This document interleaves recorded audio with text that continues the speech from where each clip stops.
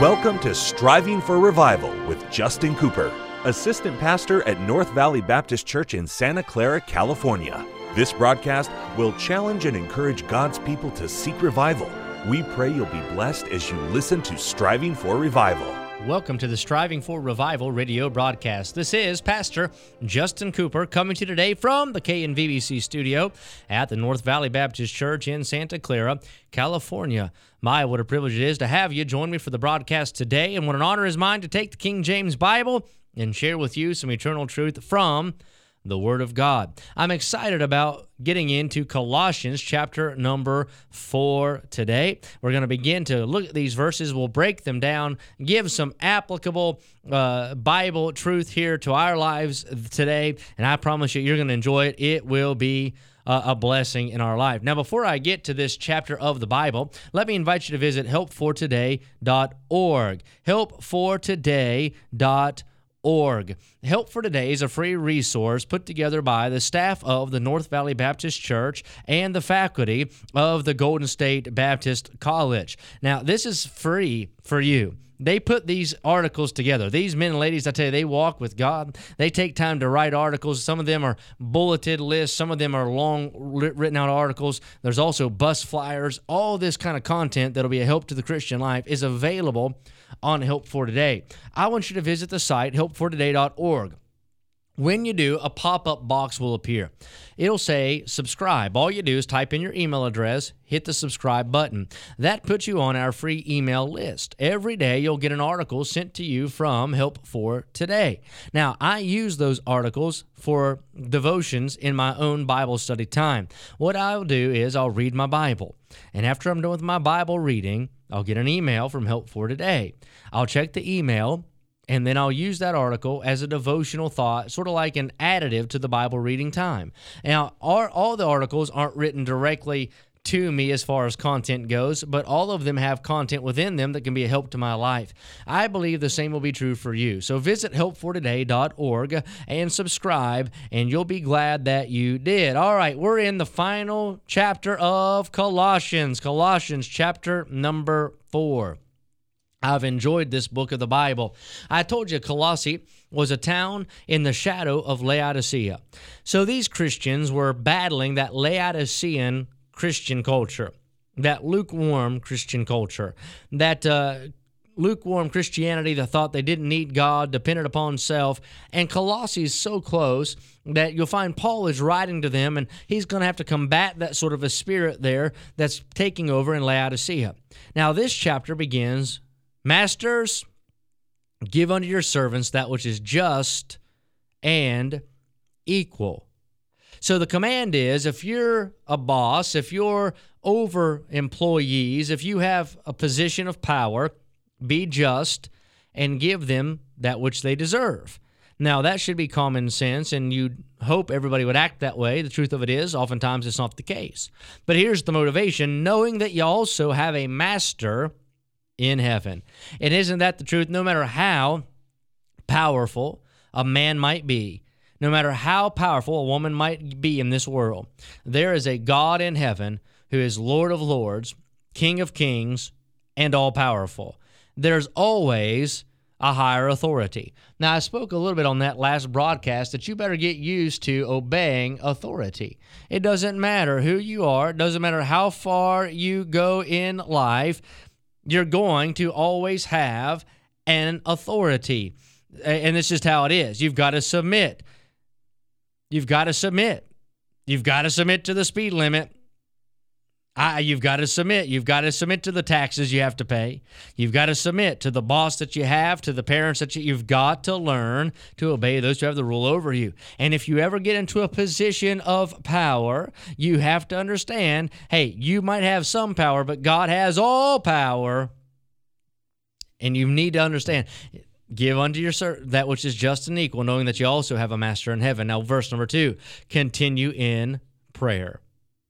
And watch in the same with thanksgiving. Continue in prayer. Watch in the same with thanksgiving. With all praying also for us, that God would open unto us a door of utterance to speak the mystery of Christ, for which I am also in bonds, that I may make it manifest as I ought to speak. Paul here challenges the Colossians to pray. Not just pray, but to continue in prayer.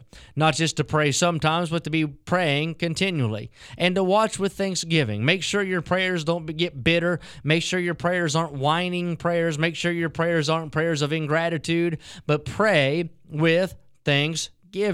And he said, don't just pray, but pray for me. Paul said, pray for me. You know the burdens that I've carried. You know the battles I fight. You know the path that I trod. You understand my ministry. He said, brethren, pray for me that God would open for us a door. He's not praying, saying, pray for me that it'd get easier. He's not saying, pray for me that I'd get more accepted. He said, pray that God will keep opening a door for me to preach the mystery of Christ.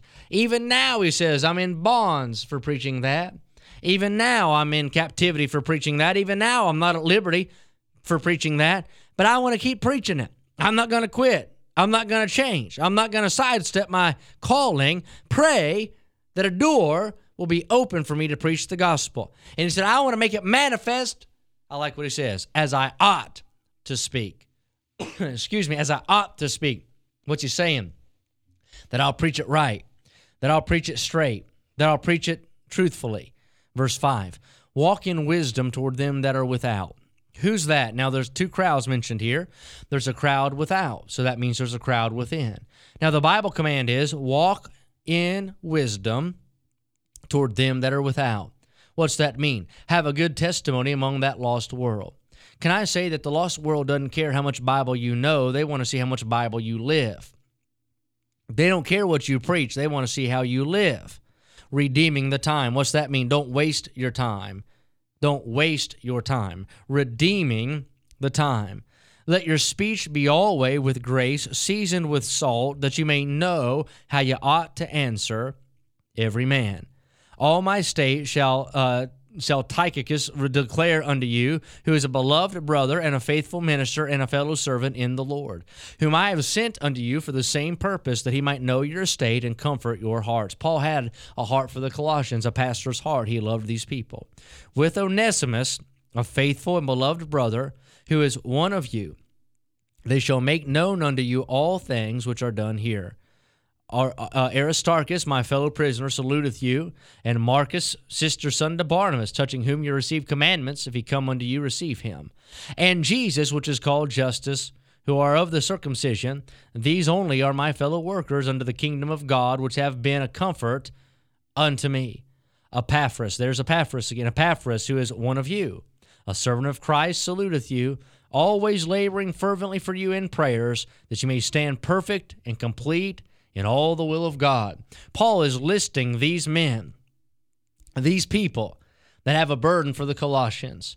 You know, that's a good reminder to us. You might feel like nobody knows and nobody cares and nobody understands, but can I say there's more than you know that care about you, that pray for you, that labor for you?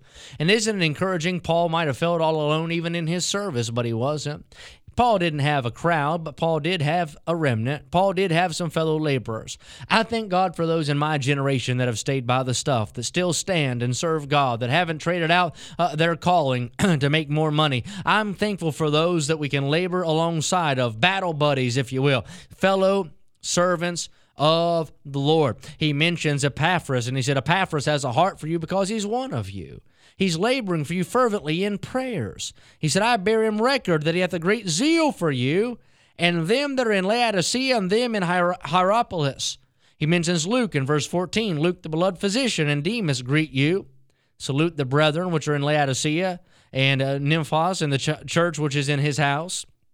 And when this epistle is read among you, cause that it be read also in the church of the Laodiceans, and that you likewise read the epistle from Laodicea. That might be the epistle John wrote. The letter John wrote, and say to Archippus, take heed to the ministry which thou hast received in the Lord, that thou fulfill it.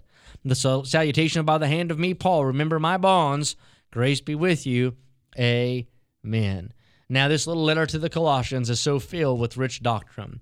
This last chapter begins with that command to a master to treat his servants well, a command to continue in prayer and to practice prayer with thanksgiving. Then Paul begins to beg that a door would be open for him, that he might keep preaching the gospel and doing the will of God. And then he finishes by listing those who've labored with him. Onesimus, think about that name, Onesimus. We know that name, Onesimus. We hear Barnabas and Epaphras, Luke, Demas, others. I tell you, God's filled this Bible with so much that we can glean from. We're going to begin in 1 Thessalonians next broadcast, so make sure you tune back in for that. Go back and read through the book of Colossians, outline the chapters, see what God will speak to you about from this text, and I promise you, every time you open the Bible, God will speak to your heart. Well, I've enjoyed my time with you today, just kind of reading through this final chapter of Colossians. I'll see you next broadcast as we journey into 1 Thessalonians chapter number 1. Until then, keep praying for revival. Thank you for joining us today for Striving for Revival with Justin Cooper, Assistant Pastor at North Valley Baptist Church in Santa Clara, California. Listen at this time every weekday as we strive for revival.